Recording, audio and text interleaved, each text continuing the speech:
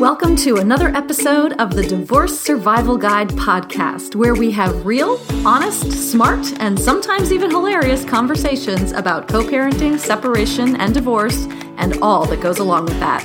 I'm Kate Anthony, your divorce survival guide, certified life and relationship coach, and happily divorced mom who helps women decide if they should stay in or leave their marriages and then guides them through the process one step at a time. Hey, thanks for tuning in.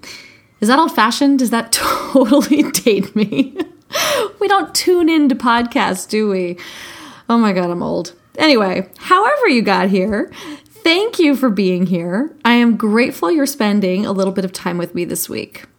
Just a few quick things. I know everyone's super busy with plans for the summer, and I am too, but I do have a few one-on-one coaching spots left in both my 3-month programs and in Rooted, my 5-week coaching experience designed for you to find your strength, build your confidence, and step into your power.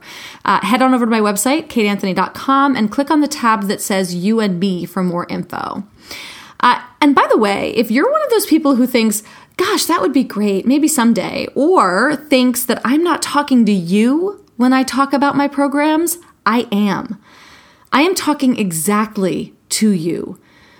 It's a weird thing that I totally relate to when we listen to people in cyberland and assume that working with them is out of reach, or they're just not talking to us when they say they want to work with people. Like, I'm literally talking to you. If you are listening right now, I want you to stop for a second and hear me. I'm talking to you. So if you've had that nagging thought, act on it. And if you don't see what you're looking for on my website, shoot me an email and ask for it. I will probably create it for you because I want to. I want to provide the best possible service I can to my followers, my listeners, my clients. And often the best ideas come from you. So don't be shy, reach out, say hello, tell me your story, and tell me what you need from me. I reply to all of my emails, and I would happily welcome your feedback. You can find a contact me form on my website as well. Okay, so on to today's episode.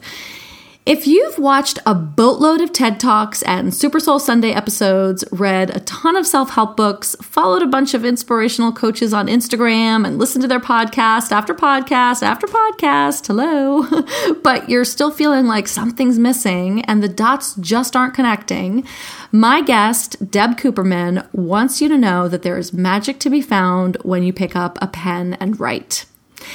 As Deb says, it really is as simple and as complex as that. Simple because it's just pen to page. Complicated because it requires that you dig into your experience and face yourself on the page in all your messy, unbridled, fabulous humanity to put all the pieces together. And that's what Deb does.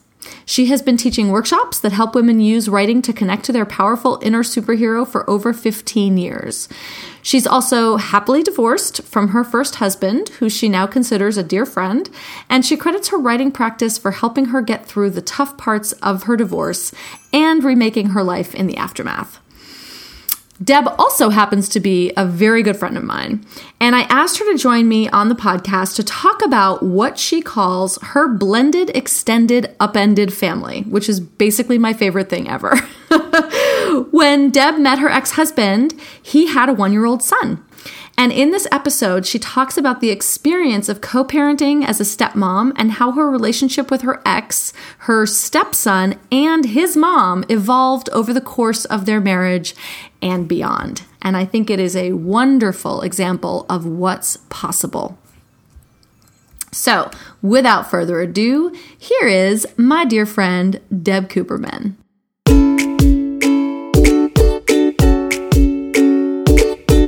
Welcome, Deb. Hi, Kate. Thank you so much for coming on to talk about your really unique divorce experience. Happy to do it. As I said in the intro, Deb is a really, really close friend of mine. She's a fantastic coach, and she's got this great story that I will let her tell. So, Deb, tell us the background of your relationship with your now ex-husband. When we met, he had recently separated. We had mutual friends, and we met in a couple of situations, and I thought he was really interesting, but I heard that he had just separated. and had a baby. And I thought, oh man, this guy's a mess. He's very nice, but boy, stay away. Run. But then over time, I started to see him with these mutual friends in certain situations and just really started to like him a lot and thought he was really interesting. And we went out and had dinner one time, just the two of us. And I thought, aren't I cool? I've got an older friend. I was thinking of myself because I was in my late 20s and he had just turned 40, I think. And I thought, oh, I'm so cool.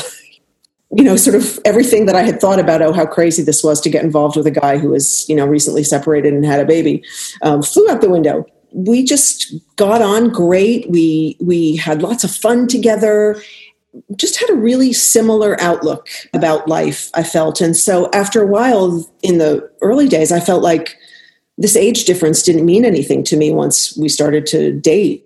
Within a couple of years, we were married. I don't even remember it being a decision. It was kind of like that was where we were going. At the time, what was the custody split with Charlie? It was limited at the time. He was still really young. So he spent most of his time with his mom. I think we had him one evening a week, but he didn't stay over. Yeah. And then we had him 2 weekends a month. And then it started when he got a little bit older, it started to be more, but it was still during the week. We didn't have him overnight. When he went to school, we just didn't have the overnights during the week. They were just weekends. So, logistically, I think we always put what's going to be best for Charlie first so that he had, the best situation as possible. I mean, yeah. I suppose given what you do, I might want to just touch on the relationship with his first wife. Definitely. And in the beginning, I think it was challenging for her. And I can totally understand that. I mean, she had just ended a marriage and she was working on a divorce. And suddenly he moved very quickly with me. I think I was the second woman he went out with after and he went out with this other woman only a couple of dates and then it was me. And then the next thing you know, right? So I think it was really hard on his first wife. And in the beginning, it was not good. It was very challenging and they had a lot of tough times. And as soon as I realized that he and I had something long term, I thought, this woman's going to be in my life for a really long time. So I've got to make space for her to have the feelings that she has, to be as supportive as possible to her, and to let her know that I've fallen in love with her kid. How did you do that? How did you have that? Because I think that's a really important place to sort of stop and dig in a little bit, right? Because it's true, right? There's natural, primal competitiveness that can occur between mother and stepmother in these situations, right? But I think it's incumbent on all of us to sort of open that door and say, okay, and I love the idea. I love the fact that you opened that door. How did that happen? I was home and the phone rang. She just needed to vent. I'm not sure how she got my phone number because at that point, I think she was mostly talking to David and was very frustrated. And she knew that he was dating, but somehow she found my number. And my first thought was... So this is before you were living together, before you were married? Before we were living together. We were seeing each other and it was pretty early in the relationship. Okay. I don't think I'd met Charlie yet. Immediately in that moment, as soon as I knew she was calling me, I thought, okay, this relationship is important to me. I didn't know at that point, I wasn't thinking I'm in it for the long haul, but I knew it was going to be something. It was something. Mm-hmm. And so I just thought, I'm going to listen. She needs to vent and I'm not going to push back. I'm going to let her do her thing. And I'm just going to let her know that at that point, it was simply just to let her have her space and to say, I'm not, I don't know. I wasn't in judgment or anything like that. I think Which is extraordinary for especially a woman in her late 20s. I think in that moment, that was just the response. It is extraordinary. I mean, it really is, right? It is extraordinary for a woman in her late 20s to understand that someone else has a process and to just hold space for that without taking it personally and without reacting. Like, that's quite extraordinary. To me, it just felt like the smartest thing to do in the moment, I guess. 100%. Totally was. Well, do you feel comfortable saying how that conversation went for you? Like what? So she vented and then you said, I don't remember a whole lot. I remember how long it went on. It was a while. And I don't remember saying much other than just listening and like being as like non-confrontational, like sort of absorbing what was coming as much as possible and not being confrontational about it.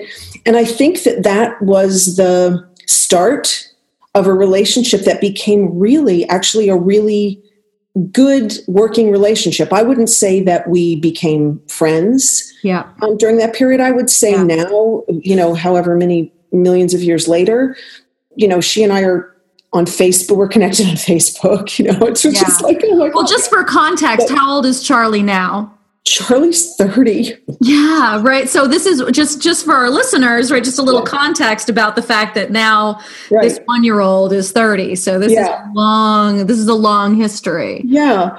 So I think that what happened was what started to happen was when they were working out all the details of their divorce, they were still challenged together. And so what was interesting when it came to scheduling Charlie, I would often be the one who would talk to her about scheduling. I was all about the logistics. Yes. And I wouldn't get upset or triggered or whatever. I just was, okay, we're going to pick him up at, you meet this time and that time. It was just very calm logistic kind of things. And it's women working together is what women working together. Right. Women working together. Yay, sisters. Boy, right. That was the early days. And then we had an opportunity, I guess Charlie was about 7, I want to say. My then husband had an opportunity through his company to take a position in Australia. And we really fought it like, oh God, we're going to be so far from Charlie. We won't see Charlie. But the more we talked about it, and the more we realized what we could do is that we could have him for part of the summer in a way that we never did in the American summer. So we wound up getting him for a longer period of time in the American summer than we used to, even though we didn't have every other week. Through his company, we made sure that we had a certain number of trips back to the United States. David would have a week in the States, and he would be able to see him a good bunch of times during that week. And then I would go back and I would have time with him in the States. So we made sure that there were trips back and forth so we didn't completely lose touch. It was before, I'm ancient, so it was before we could FaceTime. It would have been a lot easier if we could have FaceTimed, but we would call him and have conversations. And I don't think it really impacted him as much as we thought it would. He was like, oh, okay. Right. And he thought it was really fun to come to Australia. And, that was good fun. Yeah, that was a tough one. And then we wound up coming back, and we were both really, really excited about coming back and being closer to him. And after we were back about a year, we found out that David's wife and she had gotten married again, and her husband were going to move, and they were moving down near Washington, D.C. And I always like to say change begets change. And we had, while in Australia, really things had kind of shaken up for us in terms of what was possible in life. Because I think you go to a place that is so different from what you live, and you get a totally different perspective about the world and your place in it. And we started really dreaming differently about how we wanted our lives to look. And when we got back and we moved to the East Coast, and then we found out Charlie was moving to DC, I don't know, it sort of shifted things. It was like an earthquake in our marriage in terms of what we wanted, how we wanted life to go. And the aftershocks really kind of hit our foundation in a way that I think it wasn't, I can't say it was Australia or Charlie moving. It was, these things existed in our relationship, but they kind of brought them out in bold relief of some of the challenges that we were having. Yeah. And that began the process of us making a decision to end our marriage. Yeah. So let's move into that, because that in and of itself is an extraordinary story. Just for context, one of my, as you know very well, Deb, one of my soapbox issues is that, essentially we get to say how our divorces go. if we end our marriages, if we create our divorces with the emotional turmoil and trauma front and center, we're going to make some probably not the greatest decisions in the world, right? Probably not the healthiest decisions in the world. But if we're able to separate our emotions from the logistics of how we're going to do this and see the bigger picture and the more holistic picture of what we're creating, we are literally able to create anything. There's really, the sky's the limit on what you're able to create. When we finally decided that we were going to split, we had issues that sort of showed up several times in our marriage, and we had worked really hard to find compromises. And in the end, I think that we both felt like we had compromised as much as we could possibly compromise. And we weren't even in the same arena. We had compromised so much, and neither of us were particularly happy with the compromises that we had made. But, we weren't even on the same, playing field. And we tried absolutely everything. I mean, it was not lack of affection. It was not lack of caring for one another that ended our marriage. It was just really looking and saying, wait a minute, we're not going to be happy. We're going to be, this is going to suck. It's unworkable, right? And often it is. It's just simply unworkable. Yeah. So we made sure, I think that early on, because we knew that we weren't ending our marriage because of lack of affection and caring and love, really, it wasn't that we were ending our marriage. So we made a decision early on. I mean, we talked about it because we knew it was going to get challenging, because building a life and all of a sudden you're saying, okay, that road is no longer the road I'm on, and that's not the road you're on, and we're going on separate roads. And this is going to start to bump up against each other, and that's going to hurt. Yeah. We just said, we want to make sure, the dream is that we don't have to throw everything that's great about this relationship away. Mm-hmm. And we would like to try to keep some of what's good about us.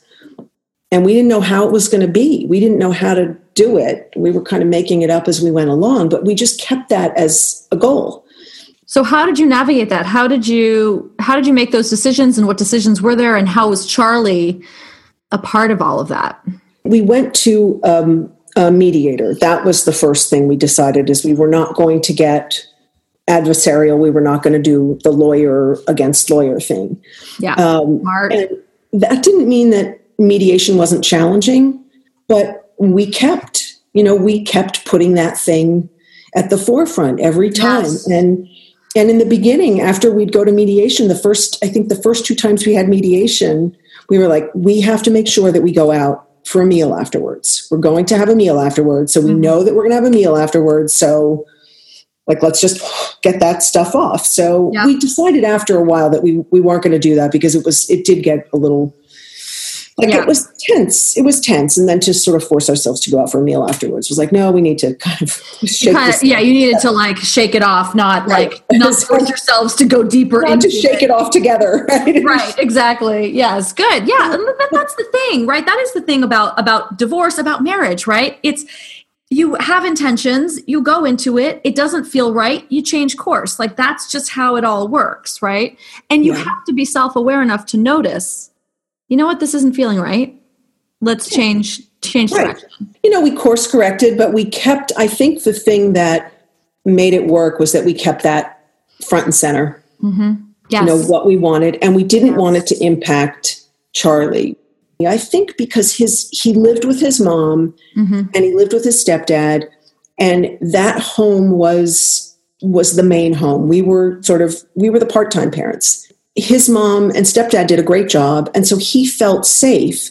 And when we told him, he was kind of like, oh, okay. How old was he at this point? 11. Mm-hmm. And because you did it lovingly and thoughtfully and intentionally, it didn't have and he knew that we were still going to be, we were going to still try to do stuff together. And for a while, we would even, because we had been going down and spending weekends in DC, and for a while, we continued to go down together to spend weekends with him. But after a while, that even started to feel funny. And he started to, it's a typical man. I love him. And typical man, he went out and started seeing someone right away. And I think she was uncomfortable with the fact that he was continuing to travel with his ex-wife. Soon to be ex-wife. Yeah. So, I totally got it. Totally. Yeah. So I started to just make arrangements to go down to see Charlie myself, and his mom and stepdad were cool with that. And as a matter of fact, I think they started to see the benefit of it, because they would say they wanted to do a long weekend, little holiday, go away or something like that. And they actually called me and said, could you come down? You can stay at our place and just, we're going to go away. And I stayed at their house and took Charlie to football and took him to his friend's party. Like all that sort of stuff. I love it, right? Yeah. Like, what I always say about step-parents, stepmoms in particular, I remember a long time ago having someone email me or as a question and saying, it was probably like 5 years ago, and saying, my husband's new wife has bought my son all these toys for his birthday, and she was really upset about it. She was really upset. And I said, the thing is that the more people to love your kid, the better. And embracing that relationship and moving through, putting aside, like, yes, it's uncomfortable. Like, yes, let me tell you, it hurts my soul when my son will say to me, like, that he likes the way his stepmom makes pesto better than me. Or when he calls me by her name, which is like, I'm like, oh, I carried you in my womb. Like, that's right. Hey, wait a minute. I draw the line. At the end of the day, putting our shit aside in service of our children and in service of, like, how many more people can we get on this team to love and support and care for this kid? Like, how awesome, right? And it's not always easy. It doesn't mean that we always feel good about it. There's a lot of complex feelings. I think it probably took her a while to feel a little more comfortable. I don't know what she felt. I think the negative feelings took a while to dissipate, whatever those were. Totally. And I get it. I get it. So I tried to be as understanding as possible, but I do think that I think we all kind of eventually realized, like, he's got such a huge team of people who adore him and will do whatever it takes to support him. Yep. It wound up being a good thing. I think she wound up liking that. Like, oh, good, we're going to go away, and David can't watch him. Let's call Deb. Deb's like, right? Yeah, absolutely. Sure. Right. It works. Right. And this is the sort of the things that I always talk about. As hard as it is sometimes to maintain an amicable relationship with any of our exes, right? It can be really difficult and challenging sometimes for a variety of reasons, but the collaborative effort that goes on forever, it's really worth investing in. If possible, it's not always possible. But when it's possible, when it's literally just a matter of like, ow, it hurts, and this is really uncomfortable, and basically I want to shut the door and scream and like never, it's like, the number of times that I have wanted to completely cut my ex out of my life and never have anything to do with him ever again, like, it happens. Let me tell you, it still happens. And just from a logistical standpoint, if he needs me to show up or to do something for my son, I'll do it. When I have had to travel for work and it's on, quote, my days with our son, he'll switch with me. He'll take it, and it's important to have that collaborative effort for things like, I'm going out of town for a long weekend. Do you mind? My ex and his wife went through we all did as a family, went through a particularly difficult time this past summer. I looked at them and I was like, you guys need to go away. You guys need to go away. And they looked at me and they said, can we? And I was like, yep.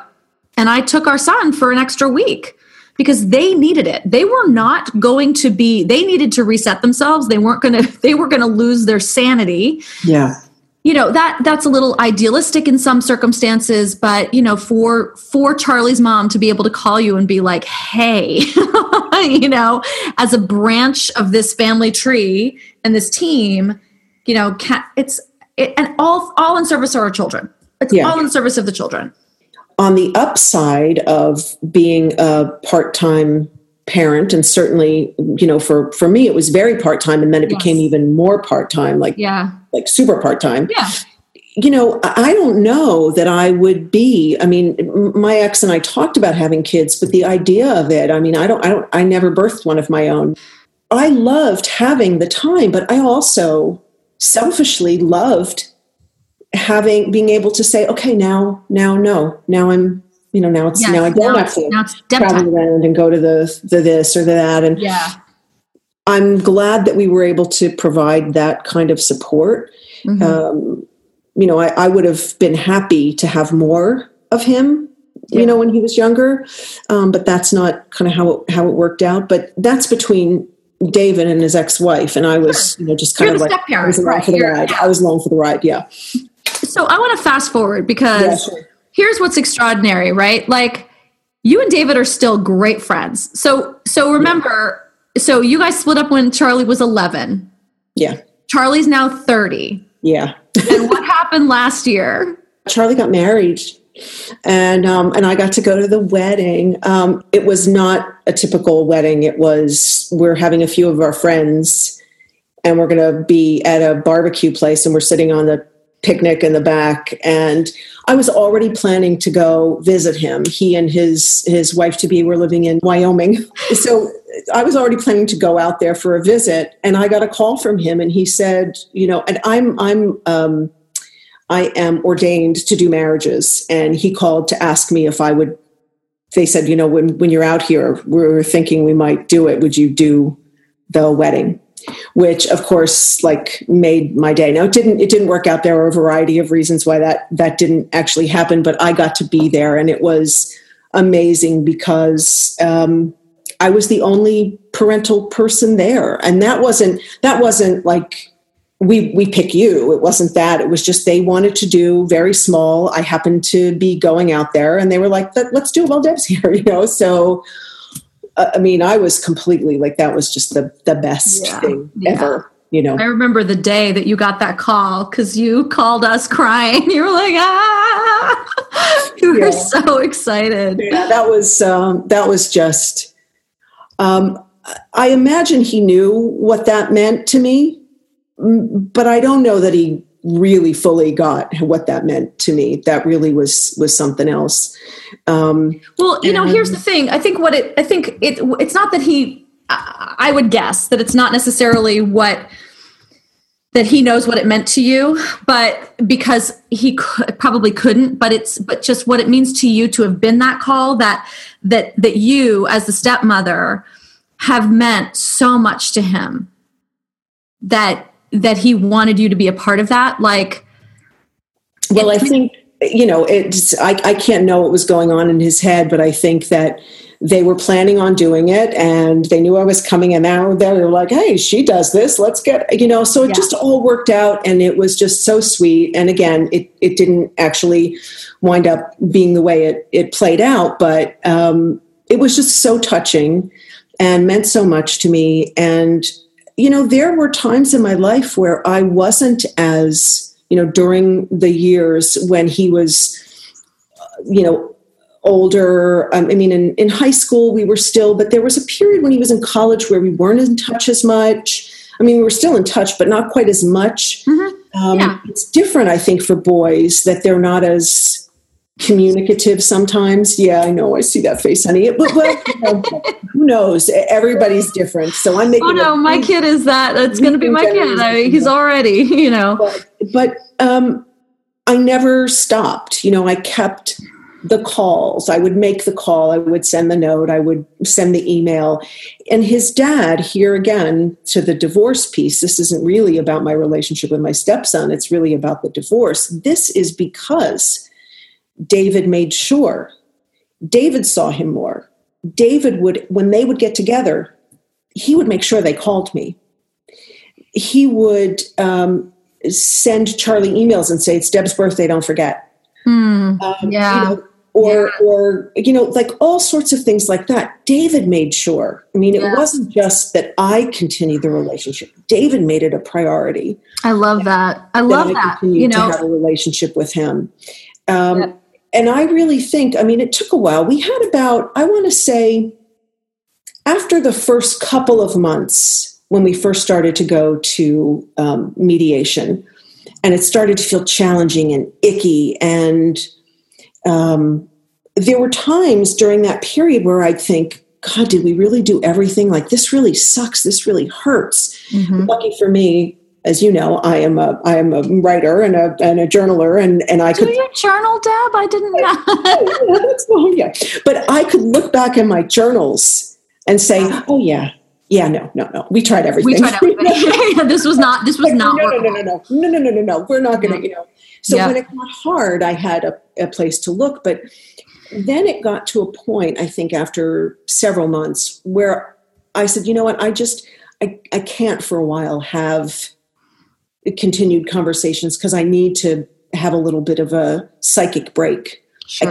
I can't shift to friendship that fast. Yes. Because there's still like that break of the dream. The dream life is now gone, and I'm having to like create my own life. And I don't want to be discussing all of the ways that we're creating our new lives together yet. So it took us a little while. I want to say it was probably a year after that, maybe, that we were, touching base here and there, and he was making sure Charlie was keeping in touch, and, we would talk about Charlie things, but it just sort of naturally happened because it was so important to us, and we started to make that effort of just checking in now and then. And the great thing is that, when Charlie graduated from high school, David's family, David's ex-wife's family, we all met down in DC. And there was this big party, and it was just this, as I say, it's the blended, extended, upended family. Like, we are it, we're the poster kids because we've managed to do it. And Charlie wound up in the Marines. And when he had his, basically, for lack of a better word, the graduation from his training, we were there. His ex-wife, the stepfather, David, and me, just all there, and David's girlfriend at the time, and that was just delicious. This whole big melting pot of people who just absolutely adore this kid and just keep showing up for him. So nowadays, I'm married again, and my husband is the coolest in the world. I dated a man at one point who, when we split up, said, I'm not going to be your friend like you are with David. Like, that's not going to happen. He did not like that David and I were friends. Yeah. And he said, we're not going to stay friends. Like, that's not going to happen. Huh. And he was right. Well, that was his choice. That was his choice. Goodbye. Bye-bye. But I think that some people are not comfortable with the fact that David and I are still friends. And there are boundaries, right? As you know, in one of my previous relationships, the connection with my ex and his wife was, I felt it was a little too close, right? I think that there are times when I have been too close to my ex and his current wife, and there's no playbook, right? We go in and we're like, we have intentions, and then it gets this way, right? And then you have to feel it out, right? Because on the one hand, you want to make room for the new person, right? You want your husband now. You want him to feel like he's primary, right? I call this the shifting of primary, and that there is a shifting of primary, right? When you have had your entire life dedicated for 10 solid years to partnership with one person, and you've created a life, or supported a life or whatever it is, right? But even if you haven't, and you've just been married for 10 years, and then you want to maintain that relationship, when you bring someone new into it, it has to shift. And it's absolutely. And it's really painful for everybody, right? It's like it's a whole other layer of separation. Because I'll speak for myself, and I think that you probably experienced a similar thing with David, is that with my ex, we were best friends. We were going to do this right. Our marriage was shit, but we were going to get this divorce. We were going to nail this divorce shit. It was going to be, solid. And we were super close. And then I think after a while, we started dating other people, and the other people were like, so that's great and all, but where do I fit in? Right? Yeah. And then we had to separate further, and that was really painful.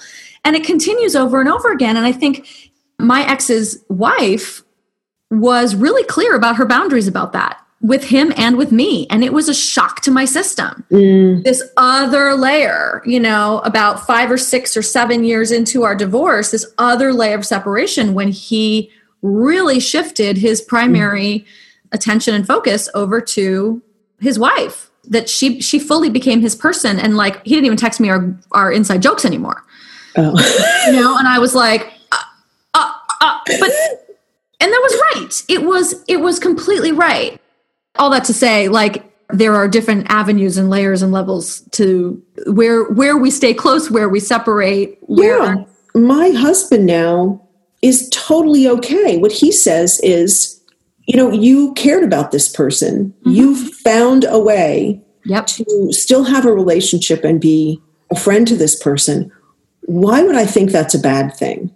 Right. Because he knows and trusts my boundaries, that I have, boundaries, and that I'm not. And I always say, been there, done that, left it. Right. You don't get divorced and then think, oh, maybe I shouldn't have. Maybe I should still, no. If you go through that, if you go through a divorce, like, I think it's pretty solid. I'm just, not everybody. I mean, you've heard, right. There's Miss Taylor, right? But, and some people have done that, right? They've married the person they divorced. I am so grateful because, there was a period of time when David and neither of us were seeing anyone. And at one point, I can't remember what it was. He was living down in DC and I was living, in New Jersey. And we were just talking. We both were I can't remember. We hadn't seen each other in ages. We were like, let's go to a movie. What? And we decided to meet halfway. We drove halfway and we went to see just between DC and Jersey. 2-hour drive, like not horrible. Yeah. 2-hour drive. That was, I think we only did that once, but that was good, good fun. And, but we do like each other and we have seen each other on occasion, just in varying, like I remember I went to a wedding that was in Boston. And at the time he was living in New Hampshire and he had Charlie with him. And so I came up and I spent, a day or something like that. And, so like all those kind of things, they happen. And we hadn't seen each other in ages and ages. And we started to talk about, wouldn't it be fun? And Asher was like, I'd love to see him. Asher and I had done a trip and we stopped in DC and we had dinner with David and his girlfriend. And David's girlfriend has a bit of a challenge with me. And David does his best to try to, make that okay. But at some point, I think that she would just rather I didn't exist at all. And he's kind of said, well, that's not going to happen. So, right. And yet his loyalty does, it's oh yeah, absolutely. But he has basically said, this is an important friendship in my life. We've been friends longer than we were in a relationship. Yes. We're better friends than we were in that. So, get on the train or, right. Here's where we go. So I think she's doing her best. I think it's hard for her, but at any rate, David came up and spent a weekend here in my house. Yeah. With Asher, with you and Asher. In our guest room. And Asher, we just like hung out, Right. Like, that's great. I love this. I love it. Cool, it's. And now you and David are grandparents. We are grandparents. Yeah. I know. Well, I'm a stepmother and I was never the full out, but I'm so grateful because Charlie's wife makes every effort, as Charlie does too. I mean, Charlie, we FaceTime, he sends me, I still feel like a grandparent-ish, I'm not full out, but I do feel like you're included in all the grandparenty things. They make you the mug. You got a mug. I got the grandbaby mug. The grandma mug. I got I get emails, Grandma Deb. That's so great. It's so strange. Yeah. I mean, listen, this is, I love your story and I wanted you to come on and talk about it because it is the long-term, it is the full arc, right? From, and I love, we always love, and we will always say, the blended, extended, upended family, right? I mean, it really is, it's just the best. Deb is the best wordsmith. She comes up with these amazing phrases and words. But I love the fact that you cover the arc from, being a young stepmother sort of thrown in the deep end with this experience to now being a grandma and having this family, this crazy blended, extended, upended family really work. Really work. Everybody had to be okay. David's first ex had to be okay. Charlie's stepdad had to be okay. All of these moving parts somehow or another had to kind of sign on. I wasn't sure whether I was going to get to still be stepmom officially, because I continued to see him, and I knew people. I had friends who would say to me, "Oh, it's so great that you're still seeing Charlie and you're still in touch with Charlie. How wonderful is that?" And I was like, "You gotta be kidding me. This kid was in my life from the time that he was 1 year old. You're his stepmom. You don't just stop being stepmom. Right. You don't just stop loving a child, right? Who you've diapered and who you did all these, and played and wrestled and did all these fun things. This doesn't happen." Yeah. But I guess it does to some, but I had to have people who were on board to let me continue to do that. But at one time I remember this was one of the times when Charlie's mom was away for a weekend, and I had dropped Charlie off at a party with friends, and I came to pick him up, and I got to the door, and I guess Charlie's friend was there, and he said, "Oh, this is my stepmom." And, picking me up, I said, "My stepmom," and introduced him to his friend. And we got in the car, and I said, thanks. I said, "I wasn't sure. Like, you still call me stepmom?" And my favorite, he said, "Well, President Clinton isn't the president anymore, but we still call him President Clinton." This was like a little kid. He was like 12 or something like that. It was like, that's so the best. Beautiful. It was so the best. And he would kill me that I told that story, but I'm not going to let him know that I'm on this podcast. Sorry, Charlie. He's not going to know. I'm not going to let him know. Forget it. I love that. I love that. Everybody had to be on board, right? Yep. Everybody had to be on board in some way. So I know that David and I set the stage, and we worked hard, but we had everybody else who was willing to play. And everybody worked hard to get there. I think, right? It's not like this magical thing where everybody was on board and everybody was happy and everybody was on the, it's like, no, everyone had to work hard to be okay and do their own work. Have that vision in mind that Charlie was number one, and between David and me, that the relationship, that the caring and affection that we had for each other could potentially have another form, and we wanted that to happen, and we hoped that it would happen, and so that's the energy that we gave it, and so we lucked out. I mean, we really lucked out. Well, you also worked hard. You were intentional, yes, and you worked hard. So I don't know about luck, but I mean, I think luck in that he wasn't a malignant narcissist, and that he wasn't, sure, okay. Well, I'm talking about that everything that surrounded it also supported that. Yes. That we could do that. And,